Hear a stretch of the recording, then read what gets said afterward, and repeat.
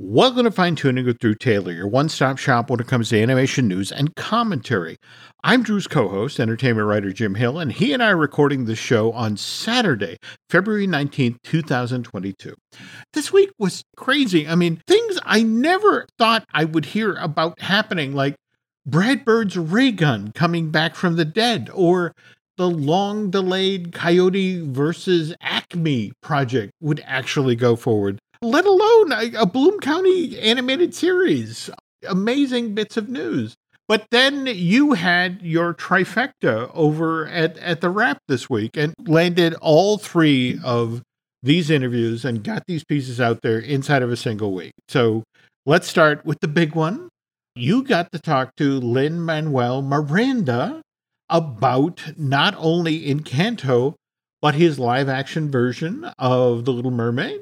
And you followed that with speaking to Chris Miller and Phil Lord about episode 6 of Apple TV's After Party, which is animated? Really? Yes. Oh, yeah. And then to cap that, you got to talk with Dave Wasson, who executive produced the Cuphead show based on the hugely popular game, which debuted on Netflix this Friday, February 18th. We're going to get Drew to talk about each of these interviews on the latter part of today's show. But first, the news. And the news on Fine Tuning is brought to you by Storybook Destinations, trusted travel partner, the Jim Hill Media Podcast Network. For a worry-free travel experience, please book online at storybookdestinations.com. And then, just as Drew and I were putting together the show, we had all this Illumination news break. Yeah. Not a surprise that we're getting a Despicable Me 4. Chris Renaud, who directed the first two Despicable Me's, is coming back to direct the fourth in the series.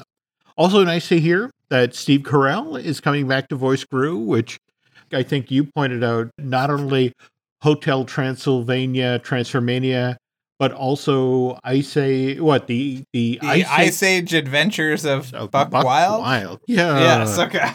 It really rolls off the tongue, Jim. It does. And this fourth Despicable Me movie should not be confused with Minions: The Rise of Gru, which, after 2 years of delay due to COVID, arrives in theaters July 1st of this year. It's a prequel to the original Despicable Me from July of 2010, but it's also a sequel to the first Minions movie, which July 15th. And speaking of which, did you see? They finally have sort of revealed what the replacement for Shrek 4D is going to be at Universal Florida. Well, I saw our mutual friend Alicia was talking about it being a moving walkway attraction. Is this what you're hearing? Yes, but did you see what you're moving through, though? Is it the convention from the first movie? VillainCon, yeah. In a weird sort of way, it's kind of fitting because remember, in that movie, VillainCon was supposed to be happening in Orlando. Oh, that's right. In the 60s or something, right? There we go. So I don't entirely get it, but okay. I guess it creates an Illumination neighborhood, sort of like what they've got at Universal Hollywood with the Secret Life of Pets, the ride across the street from Despicable Me, Minion Mayhem. Right. But listen, you know me, I loved the Secret Life of Pets ride. So if it's anything close to that level and that level of cleverness in terms of mixing screens and animatronics, I'm in, Jim. I'm ready. Cool. Put me on the moving walkway. With this announcement, in between Despicable Me 4 and Minions: Rise of Gru, there's another Illumination film coming that you seem very excited about. Yeah, there's a new one called Migration, and the official logline is that it follows a family of ducks who, after convincing their overprotective father to take them on the vacation of a lifetime, migrate from New England to the Bahamas by way of New York City. And I'm excited because one of the filmmakers behind this movie also co-directed Ernest and Celestine, which is a very charming French traditionally animated movie from a few years ago. And did you see that both of these movies are being written by Mike White, the creator of White Lotus and the writer of School of Rock and a bunch of other amazing things? Interesting person to bring to the table. Yes. We've got all of these films coming, like right on the money for July 4th weekend for 3 years in a row. But we can't forget about the other Illumination production, which is coming in December this year, right? Yes, the even more rolls off the tongue, Jim. The untitled Mario film coming this Christmas, which, if that is not going to be in everybody's stocking, I don't know what is. But that's the one with Chris Pratt as Mario, Anya Taylor-Joy as Princess Peach, Charlie Day as Luigi, Jack Black as Bowser, and Seth Rogen as Donkey Kong. So that's a surprising amount of stuff coming out of Illumination. Yeah. That's kind of the Pixar schedule. 2 a year, then one, the following year, that sort of thing. Yeah. Interesting. Okay. And again, we've been waiting for a while for Minion Rise of Gru. It was supposed to originally come out in theaters in July of 2020, but got pushed back due to COVID-related production issues. But waiting 2 years, that's nothing compared to how long we've been waiting for a movie version of Ian Fraser's Wile E. Coyote versus Acme Company. Did you ever read the original New Yorker article for this? No, this is one of those things there's been a tab open in my browser for about 5 years, and I have not read it, but I promise I will read it before the movie comes out, which looks like it's finally nearing actuality after all these years. This is a piece that ran in the New Yorker back in February of 1990.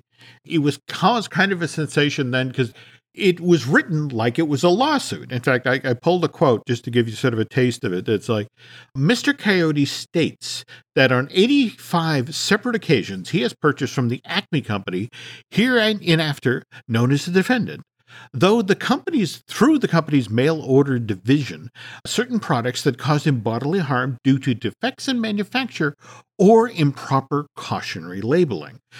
Everyone thought, this is a really funny idea that Wiley finally takes Acme to court because they're the ones who tripped him up from getting the Roadrunner. And so they talked about how would we turn this into a screenplay. In fact, I remember them talking about this back in the mid-90s, where at one point there was some talk about Coyote versus Acme being the follow-up project to the original Space Jam, which arrived in theaters November of 96. We jump ahead to August of 2018. Warner Brothers finally decides to get serious about this. They hire John and Josh Silberman. They're the ones who take a run at adapting this for this New Yorker piece and turning it into a full-length script for a live-action animated hybrid film. Now, Coyote vs. Acme is being thought of as a possible follow-up for Space Jam: A New Legacy, which the LeBron thing got announced in February of 2014, I want to say, but it still took them 5 years or so to finally get a script they liked and get it before the camera. And Drew gets to hear, and see things a lot earlier than the normal folks. But I want to take a moment here to talk about Space Jam: A New Legacy, where I want to say it was 2.5 years ago, where you were telling me about what you'd heard about Space Jam: A New Legacy, about, the whole notion of it's not just Looney Tunes, it's the whole Warner's IP, as in they were going to bring in Harry Potter, they were going to bring in Casablanca, they were going to bring in the DC superheroes. Yeah. Was there anything that you remember from the early stuff that didn't make it into Space Jam: A New Legacy?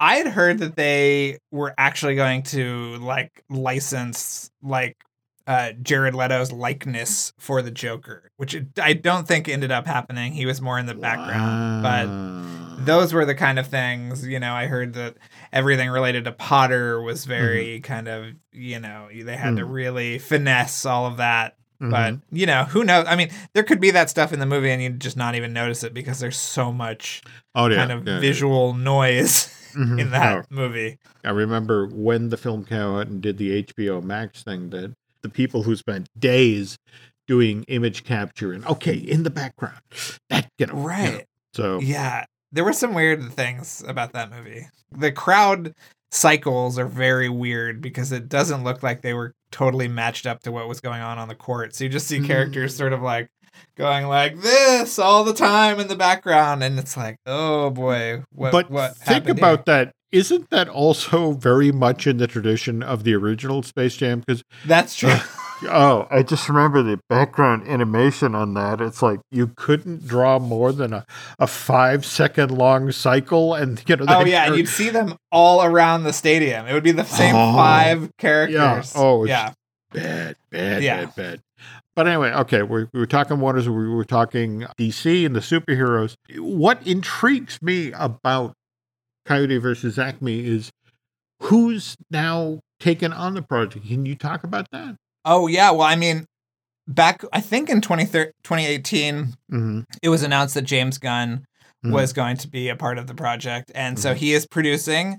Sammy Birch is now writing. And Dave Green, who did you ever see Earth to Echo? Oh, yeah. It's a very charming movie that Disney actually made and ended up selling at the last minute to Relativity before release. But that guy, Dave Green, is going to be directing. And I think we're all very happy to have the John Cena, James Gunn collaboration continue after I thought Peacemaker was a real success on HBO Max and is coming back for season 2.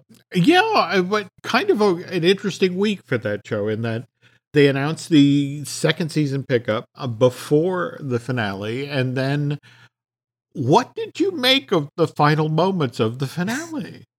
Well, here's a spoiler alert. So if you haven't seen it, skip forward a couple of minutes. But yeah, I'm assuming you're referring to the Justice League showing up after the big battle. And You're too late.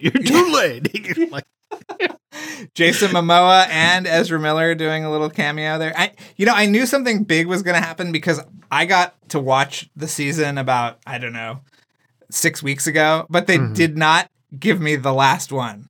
Oh. So I said, something must be big in this one. And it really was pretty shocking to see them and their interaction, which is very un-PC. So we cannot repeat the dialogue. Absolutely. But the thing that intrigues me is I think James Gunn was in an interview about the finale, talked about the fact that when it came to the Flash's appearance, all right, correct me if I'm wrong, they shot that in Atlanta at the Marvel Studios complex, right? Yeah, I think it was who knows where they shot it, because I went and visited the set of Guardians of the Galaxy 2, and they were in a disused convention center. So they could have been anywhere in the great city of Atlanta. But yeah, he said that Marvel, that Ezra came to the set and they shot it on the Marvel set, which is just so funny to me. They would let that go down. That's crazy. Yeah. And speaking of crazy, again, Ray Gun. After all of these years, Brad Bird's Ray Gun is getting made. I've read the script, but you have a physical copy of this thing, right? Yes, and I think the version that I have is from 96, I want to say. Yeah, that's how long Brad's been trying to make this, and Brad was going to make it for Turner, right? But then Turner gets swallowed by Time Warner. And Brad's like, well, can I have my movie back? And it's like, no. But if you direct Iron Giant for us, and it's a success, as the follow-up, we'll do your Ray Gun movie. I mean, it's in fact, I was thinking the other day, this reminds me of Ron and John. I was going to say that. Yeah. There we go. We'll explain. Ron and John wanted to make Treasure Planet before... I want to say they wanted to do it right after Little Mermaid, right? Yep, that's what I've always heard. Yeah. Yeah, so then they get conned into doing Aladdin, and they say, well, your next one can be Treasure Planet, and then they get conned into doing Hercules, and then they finally say, I'm assuming either we're going to leave and do this somewhere else, or we're going to do it at Disney, so they finally let them do it. Do you think if Treasure Planet had come out either in the Aladdin slot or the Hercules slot, things might have gone differently? Because remember, it opened up against, was it the first Harry Potter movie or the second? Oh, I don't remember which one. I don't remember that was the case, but that sounds exactly right. I mean, I think a lot of what makes Treasure Planet charming is that mixture of CGI and traditional animation, whether it's all the robotic parts on the pirate or whatever, or that city, that kind of crescent moon city. Yeah. So I don't think they could have done it back then. I mean, I don't know. Rewatch Titan AE, Jim, and tell me what that looked like back then. Excellent point. Excellent point. Okay, to drop back into the ray gun thing. So again, Brad agrees to this deal. So he starts directing Iron Giant in 97. Movie comes out in theaters August of 99. Underperforms. But remember, it eventually becomes a beloved cult classic. In fact, actually gets to go back and insert film scenes that he wanted to put in originally, right? Yeah, those are great. But because Iron Giant isn't a hit, Warner Bros. Doesn't have to honor its deal. Dad insult to injury. They hang on a ray gun, but Brad, it works out. John Lasseter calls him. He goes up to Emeryville, makes The Incredibles, and then Ratatouille, and then directs a couple of live action things, right? Ghost Protocol. Yes. Little movies. And now I think we do have to talk about the Lasseter part of the story here, because John was asked to leave because certain employees at Pixar and Disney had talked of unwanted advances and hugging, stuff like that. Yes, he was the real live Lotso. Yeah. Okay. But in January of 2019, Brad actually defends John. He's doing an interview with the Daily Beast, and there were a lot of gentlemen who were shown the door during this period, and among them was Harvey Weinstein. And Brad, said, look, I don't put John in the same category as Weinstein. I'm an old friend of John's, and I don't see him in black and white. I see him as a person like anyone else. He was a person who was very protective of us at a time when we needed it. So my feelings about him are a bit more complicated, and there weren't a whole lot of people defending John Lasseter in January of 2019. In fact, how long was he there when Emma Thompson walked out the door? She actually exited Luck, right? Yeah, which makes me think that there was more of a story there because she was in Brave for John Lasseter so many years ago. So I wonder if there was something else there, but she was very public about leaving that production. So this takes on a whole interesting color because of the notion of Brad defends John, and then here we are 3 years later, and we learn about somebody cut a deal. Warner's let go of Ray Gun, and after 27 years, is it? Brad's finally gonna get to make this movie, which, by the way, seems to be quite a departure from the family-friendly Luck, and which comes out August of this year, and then the Alan Menken Spellbound musical thing. Do you want to read the story description of a combination of Raiders of the Lost Ark and a Sam Spade movie, right?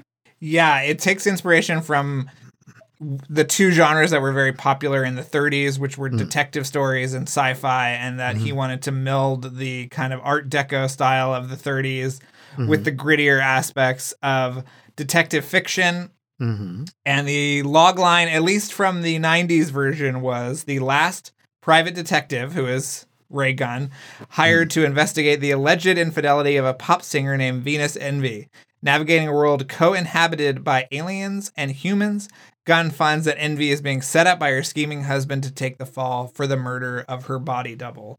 So I've been telling people it's kind of like his Blade Runner, but even more kind of indebted to the pulpy fiction that he loved and was very popular at the period. But as I was telling you off air, Jim, that Bird is not the last big name in animation that is headed to Skydance, that we will be getting some news about that soon. And also that Bird is kind of rehiring some people that you're going to really love to see on the project. I'm so glad you mentioned that, because Matthew Robbins, who from the 90s, Dragon Slayer, and is it Batteries Not Included? Is that his? Batteries Not Included. I think he wrote some episodes of Amazing Stories, and yeah.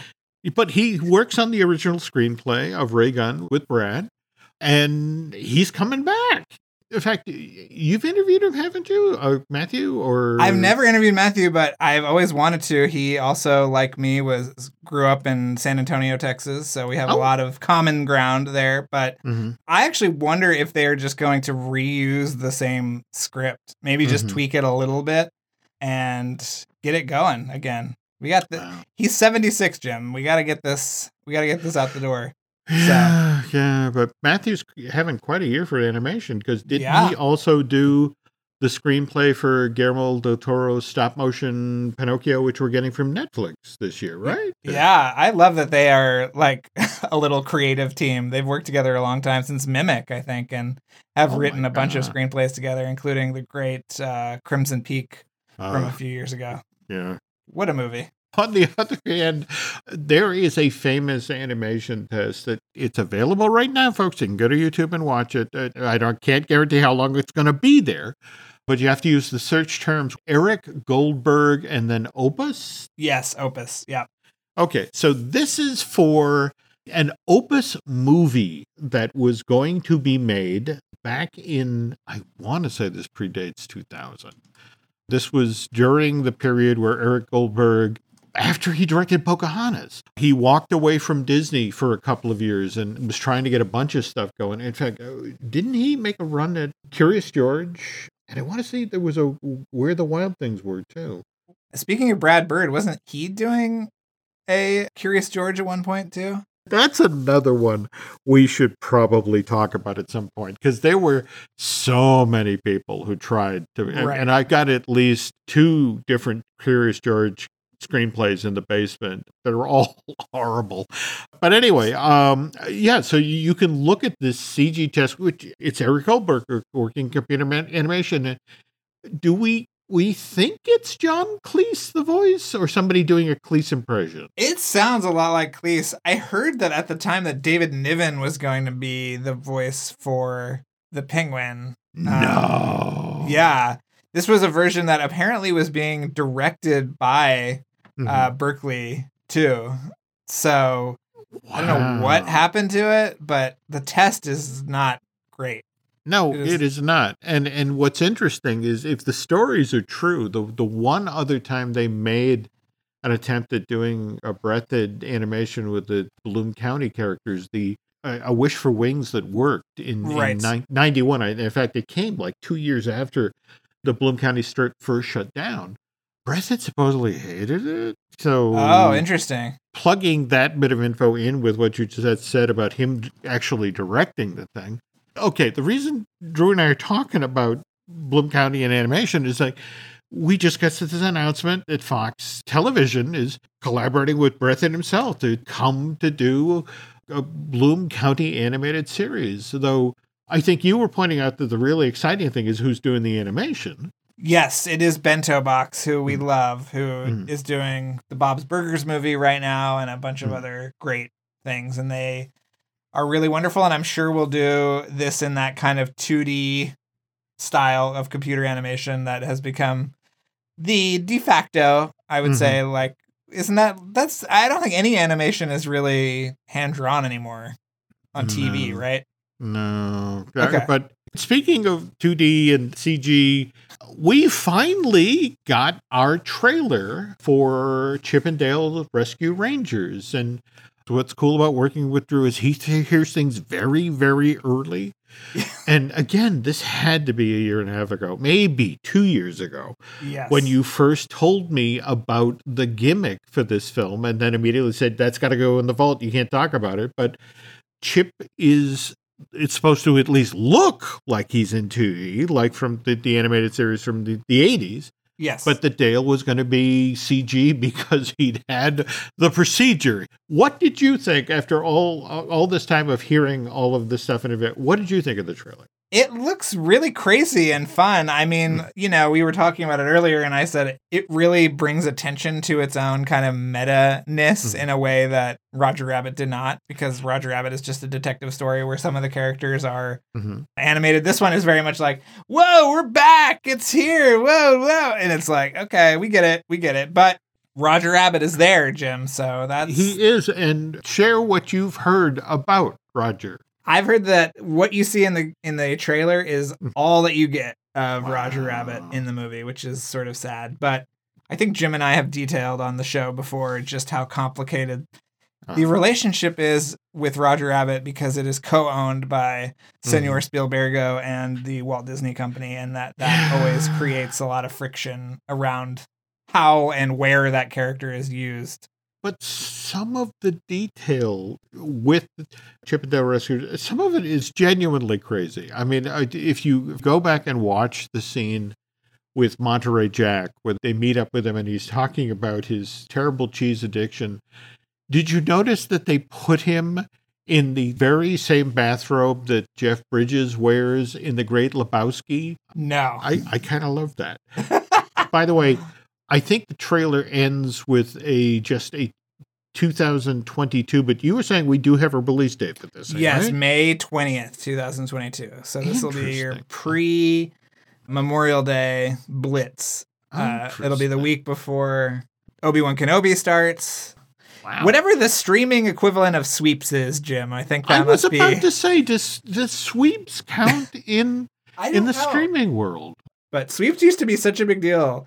Yeah. And I don't know if they even are a thing anymore. I mean, television, there's new stuff on every week, so I don't know. By the way, while we're still on the topic of Rescue Rangers, the movie debuts in May, but on March 9th, Mickey's Toontown at Disneyland is closing, and scheduled to reopen in early 2023. They're freshening up the land out ahead of the West Coast version of Mickey and Minnie's Runaway Railway debuting, but Disney Parks revealed just last week that during this year-long downtime, other attractions in the land will be reimagined in new and exciting ways. Goofy's House, Donald's Boat, and Gadget's Go Coaster. So we're going to lose Gadget? I guess. Do you think it'll be a clone of, what's the one in Florida, the Barnstormer? Possibly. That would be an interesting way to go. Because I know the fact that Goofy's was a bounce house, and I think, how long has it been since Disney Legal actually allowed anybody to bounce? It was 6 months later. It was like, nope, no bouncing in this bounce. There we go. But speaking of theme park attractions, just today, I saw 3 different sites doing stories riffing off of your interview with Lin Manuel Miranda, where you got him to talk about how he had talked with Bob Chapek about how there should be an Encanto theme park attraction. We'll get to that story on the second half of today's show. This episode is brought to you by Shopify.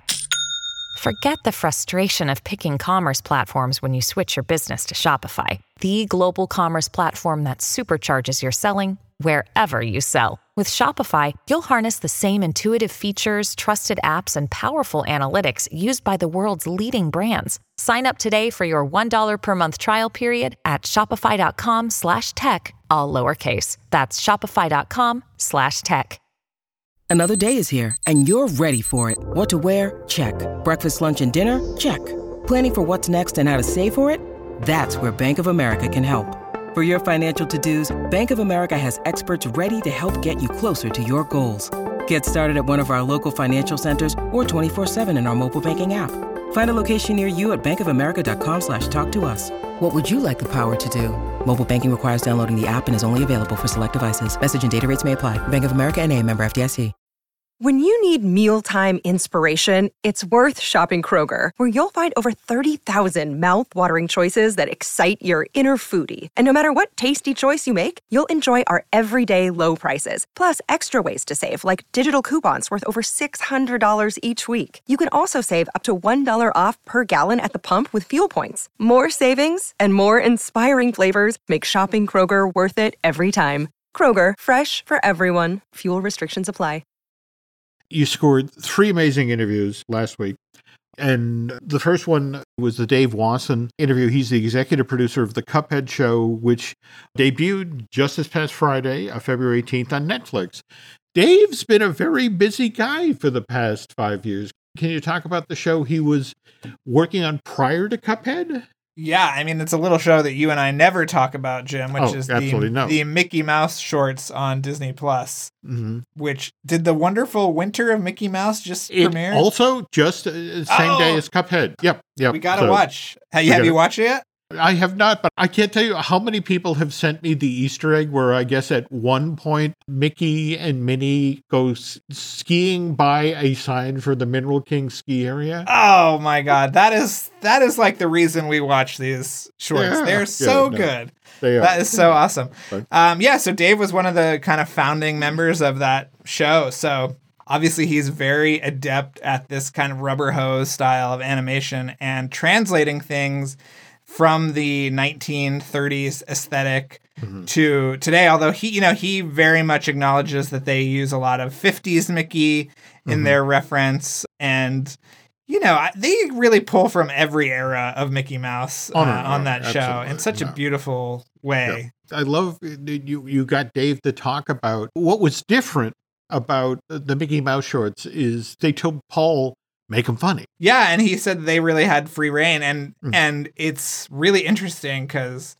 those shows really do push the limit in a lot of ways. I mean, I think the Ghoul Friend episode was the first one that I saw and said, oh my God, these are totally unhinged, and they are letting them do whatever they want, and still seems to be the case all these years later. Yeah, so that's been half the fun of the wonderful world of Mickey Mouse set of shorts is they get to go longer. And so, instead of the 3-minute runtime, the 7-minute runtime, and they've done some great stuff. But Dave lands the gig on Cuphead, which is kind of interesting because the game debuts in 2017, and wasn't there like a proof of concept or sort of a piece of animation out ahead of the actual game that showed off what they were going to try to do? And, it was like Fleischer back from the dead, right? Yeah. Oh, yeah. And it was all actual cell animation. And Dave told me that he's not a gamer, but he watched all of the run-throughs on YouTube, which I it is a very hard game. I have not gotten very far in it either, but that's how he learned about it. And then he said when he heard that they were making a show, he immediately jumped at the chance to translate it because it's just all the things that he loves. And obviously from Mickey Mouse to this, it's a perfect, transition. Oh, no, makes perfect sense. But at the same time, the notion that trying to make 3D animation look like 2D, and not only that, look like a very specific type of animation that came from a certain era in the history of animation, and particularly from Fleischer Studios, that was tough. Yeah, I mean, he described how Harmony works, which is basically a program that is used by all of our favorite shows, Jim, Hilda and Kid Cosmic and all of these shows, and Mickey Mouse. So, they did things like, what I was so amazed by, they put this like drop shadow on the characters to make it look like an animation cell where the light was slightly off and is hitting the cell and creating a shadow. And they put in fake scratches and dirt and things. And he described it as being like a pristine print in the 30s that had just been in a vault somewhere. So it's not like totally scuffed up and like dragged around. It hasn't been playing the revival circuit or anything. It's been in a vault and now it's out and now it is on Netflix somehow. And what I love is that Dave is clearly a student of animation history because Fleischer was in direct competition with Disney, and Disney introduced Multiplane, and so Fleischer felt like, well, I got to do something like that. And so they did those 3D turntable things. Yeah, it's crazy. I know you haven't started watching it, have you, Jim? But on Twitter today, there was an animator who showed off the scene that he animated where the devil confronts the dice guy. Yes. And they actually do a sweep around the room 3D thing. And it's this beautiful piece of what looks like 2D animation in a 3D environment that mimics that effect from the 3D stereo sets. Yes. And if you read the article, I linked out to a YouTube clip of Popeye who's just walking down the street with Sweet Pea. And it's just, there is nothing happening, but it is just the most amazing model work. And I assume it was much easier to do this now, but the fact that they were putting cells up in front of this 3D backdrop while it was moving, I cannot imagine how tough that was, but it was an amazing effect. And the fact that they brought it back for this one, they had to, kind of audition all these animation houses, and one finally said, oh my God, we've been dying to do something like this. So it looks really, really good. And it's in color, which, the Fleischer stuff was not. So it's really cool. You're going to love it, Jim, is what I'm trying to tell you. Can't wait. But so just about on Netflix, February 18th, 36 episodes total, but we only get 12 now? I think 12 now. Yeah. They're about 15 minutes long. So they're longer than your typical 11-minute block, but they are not that long. So you can watch a few. I watched almost all of them in a row. So it's really great. All right, I will do that this weekend. But oddly, a great transition point to our next thing. Chris Miller and Phil Lord's latest project over at Apple TV, After Party, which is a murder mystery, which kind of an interesting gimmick that each episode is done in a different style and done from a different character's point of view. So one episode, for example, was done as a movie musical, and we're now up to episode 6, where Chris and Phil really took a departure, right?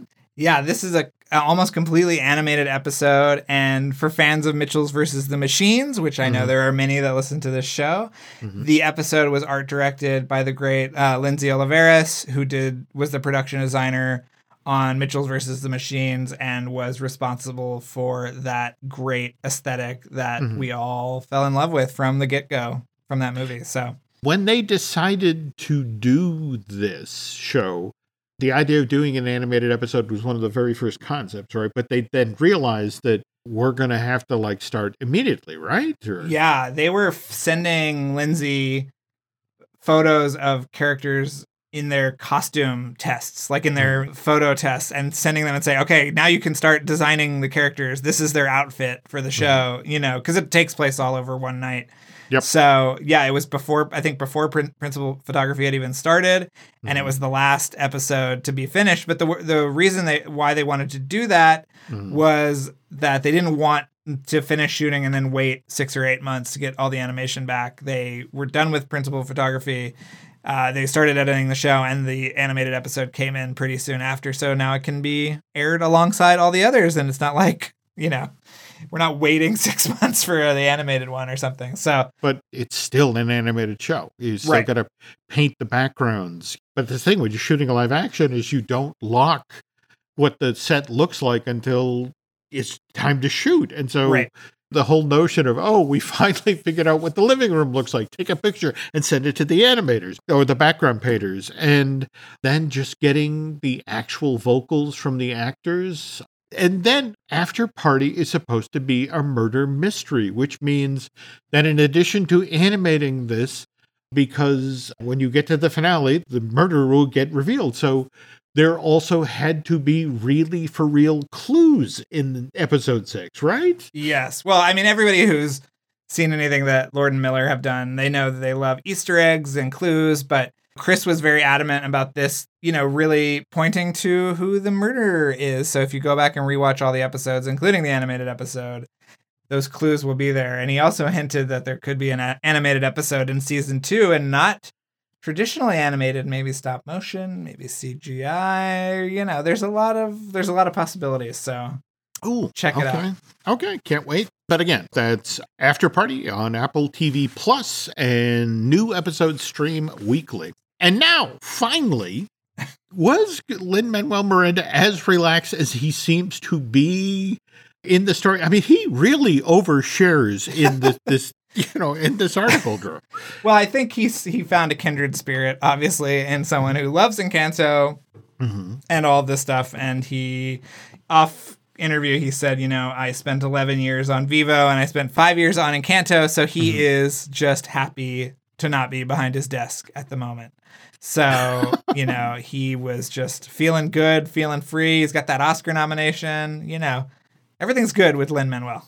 Difference between Encanto and Moana is Moana, Lin was brought in relatively late. A lot of the film, had been settled on story-wise, characters, that sort of thing. And he was, came in to work on the songs. Whereas, was it Jared and Byron who credited Lin with actually coming up with the story or the idea of at least the setting of the movie? Yeah, they had wanted to do a movie about a family, and Lin suggested that it be set in Latin America. And that was it. They were off, and Lin went on the research trip with them to Colombia, and he has been, an integral part of it. He's, he's got a story credit. So I don't think that has happened with a songwriter since Howard Ashman back in the golden era. So, yeah. Yeah. And remember that Lin has also been working on the live action version, the reimagining of The Little Mermaid that Disney's doing. But he talked about how when he finally got to Disney, one of the very first things he asked for when he was at Disney, there's an hour and a half long recording of Howard talking to the animation team on The Little Mermaid, walking them through the score and explaining why certain numbers are really important or how certain numbers work. And we've only seen little bits of pieces of this. I think there's chunks of it in Waking Sleeping Beauty and even in the Howard documentary, right? Yes. So Don Hahn has a copy of this, clearly, if they're into both of his movies. Yeah, and he's got a share. Yes. But yeah, I mean, he talks about, for example, you in this article, you get him to talk about how, for example, Fathoms Below, the first number in the film, is a head fake because it's not really so much a song as it is how it lays out the world of this movie. You start on Prince Eric's boat and you eventually end all the way down in you follow that fish that escapes to King Triton's kingdom, but it sort of establishes the world. Whereas part of your world, Lin enthuses about how that song shows off Howard's skill as a playwright. Yeah, he talked about how he loved these little moments which are very sort of colloquial, but also really get to the heart of the character. And he said that there was a moment like that in Encanto, which is when Isabella in What Else Can I Do sings, "I'm so sick of pretty, I want something true, don't you?" And he said that kills me for some reason, because it really feels like it erupts out of some deeper place that is not what we've been hearing so far. So, pretty cool. No, and that's the thing. I love, for example, when he talks about, we don't talk about Bruno, he says, look, that song is a Trojan horse. And if you look at that song, it provides a lot of screen time for characters that haven't necessarily gotten a lot of screen time up until that time. And you learn more about the characters because they're in this song, not just Bruno.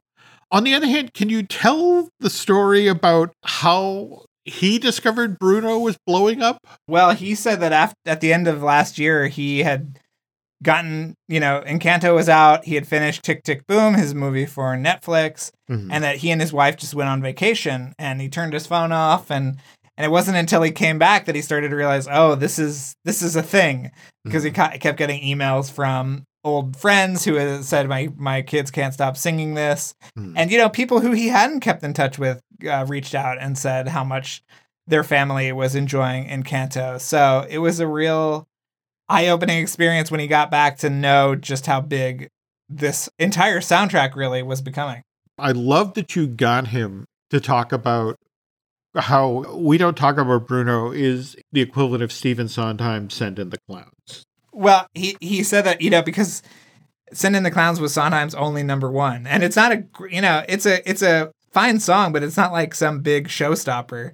And he said that about We Don't Talk About Bruno. Like you said, it's really a song used to deploy character development and character insight, because there are so many characters in Encanto. It's not a natural choice for a number one song, and yet here we are, Jim. Here we are. All right. They submitted the musical numbers to the Academy back in November, and the song that Disney submitted for Academy Award consideration was not We Don't Talk About Bruno, but I'm going to bobble the name again.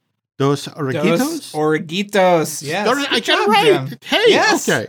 But can you talk about how Lin's okay with this? Again, by way of Moana, right?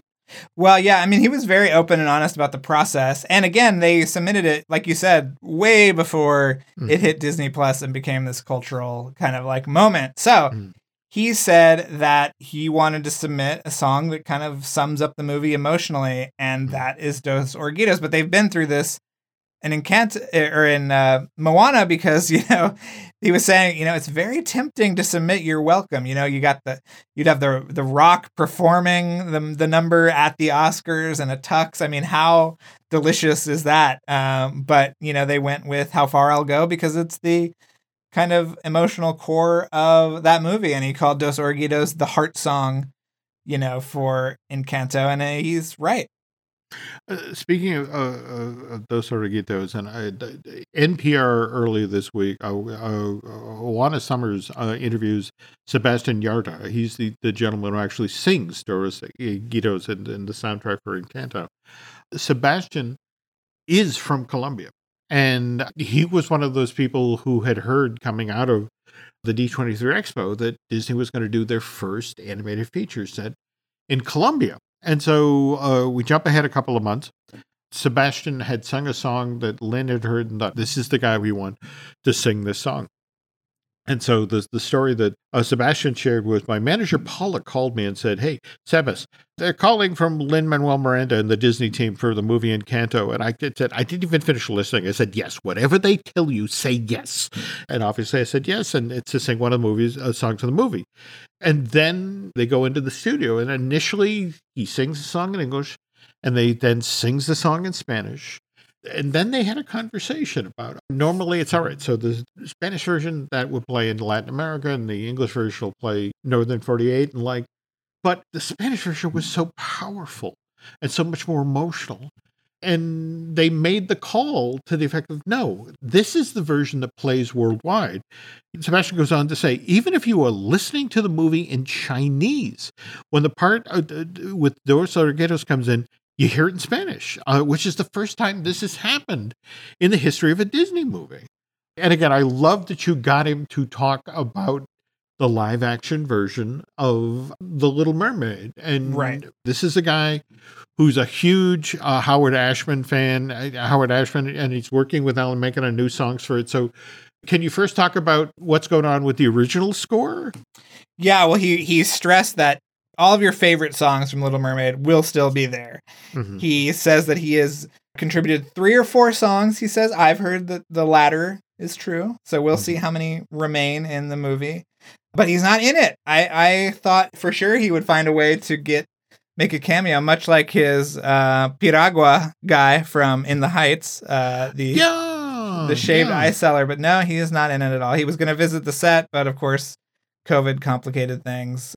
And he also said that Alan Menken has seen a rough cut and Menken approves. So that is always a good sign. So 3 or 4 new songs. And again, we're not deliberately being vague here. It's because the film isn't locked yet. We don't know if 3 of the new songs are going to make it in or 4 of the new songs, right? Yes. Yeah. It's still in, I'm sure the puppets are still there. But yeah. Henson made puppets for this movie, right? Did I tell you that? No, they created puppets as stand-ins, much like they did for Jungle Book, much like their crummy Disney Channel Little Mermaid show from a million years ago. God, just this week on Twitter, I was watching somebody go off about, you don't understand, Sebastian can't have teeth. In this. I mean, I know what you saw from the original animated from 88 or thereabouts. He can't have teeth. He's a crab. It's not going to work out. So anyway, folks, big week. And again, you did such a great job with all 3 of these stories over at the wrap. Seriously, folks, you got to go over and read the full interview with Lin. Likewise, the full interview with Chris and Phil and even the one with Dave. You got to watch that or read that before you then sit down and watch, all 12 of the Cuphead shows. Now, I have to admit, the terrific Light the Fuse podcast. You have been on such a crazy run of shows. In fact, you're doing your last set with Mr. Bissell, right? Yes. Jim Bissell, the production designer behind E.T., The Rocketeer, Arachnophobia, which, going back to our Roger Rabbit story, that is a key part of the Roger Rabbit saga. Yeah, and so you hear, actually, this week him tell an amazing story about where the kind of like dome that the space guys put over Elliot's house came from, and how originally they were just going to go to a hospital, but they had this kind of last minute change of heart, and he designed this whole pseudo futuristic fumigation tent for Elliot's house. So it's really fun. He's awesome. He's in his 70s and really does not care whose feelings he hurts anymore. And it is great. I was just telling my sister-in-law tonight that you want to interview people in their 70s because they still remember, you get all the great details, but their filters are gone. Yes. You get the very best stories from 70-year-olds. But seriously, if you're not following Drew on social media, well, first of all, you miss out on being among the first to do things like read these great stories he's writing for the Wrap. Can you tell people where they can find you on social media? Yes. Drew Tailored, like a tailored shirt, on Instagram and Twitter. Speaking of social media, you can find us on Twitter and Instagram as Jim Hill Media and on Facebook as Jim Hill Media News. And that's going to do it, folks, for this week. Mr. Taylor needs to go lie down because you wrote 20 articles for the Wrap. And I had one day off last week and...